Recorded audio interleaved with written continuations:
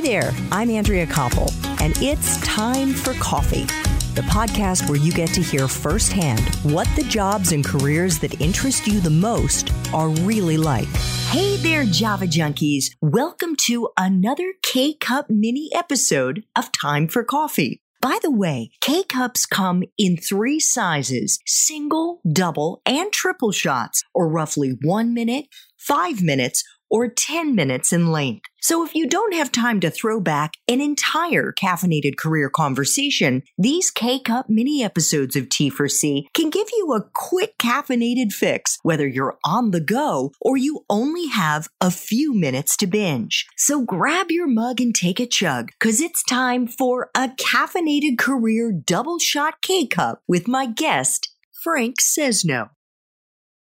And I thought it would be interesting for our listeners, Frank, to learn a bit more about your creative thought process as it applies to one of the projects that you mentioned that you actually started with Planet Forward, which was launched in 2009. And in particular, how you went about conceiving of and then structuring what became a multimedia initiative, highlighting storytelling about innovation and sustainability in this case, in energy, food, water, the built environment, and on and on. And in this initiative, you have partnered with a whole range of media partners, whether it's Bloomberg TV, National Geographic, PBS, HuffPost, and you've created a summit, the Planet Forward Summit.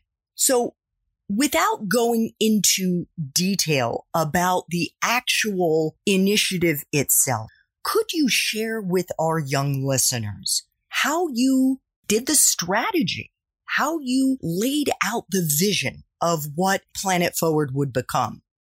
Sure. When I came to George Washington University, I came from George Mason. I actually went to George Mason first, where I had a media project there. And I had gone into the academic world from CNN, from being a journalist, storyteller, being in the media. And when I went to a university, I thought, and I felt very, very strongly, that the university is a fabulous platform for a media enterprise. Why? Because universities are filled with students who are learning, faculty who are researching. They have credibility and stature in the community. They have an attention span. They've been around for hundreds of years. They ain't going anywhere. And they really, to me, are all about the future. The people who are there will run the future. They will inherit the future. They will influence the future in every way, literally and figuratively.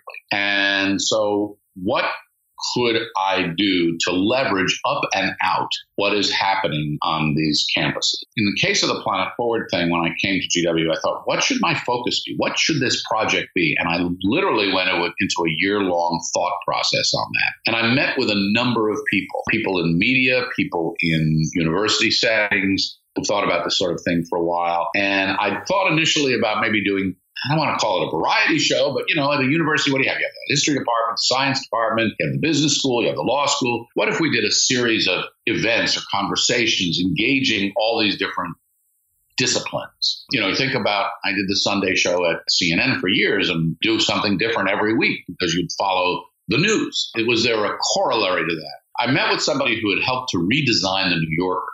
And what he told me was, don't do a variety show. Establish an area where you can develop your expertise, where you can be known for something.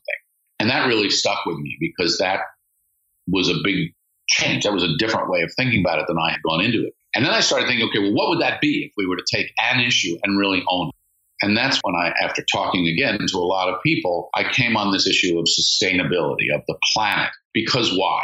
It's global and it's local. It's about business. It's about technology. It's about history. It's about commerce. It's about culture. It is legislative and it is behavioral. And it is going to resound forever because we'll never solve this problem, right? There will always be things we need to deal with. So that's what I did. I decided on this. I gathered a group of students. I remember I called them my Genius Brigade. I didn't have a name for the project.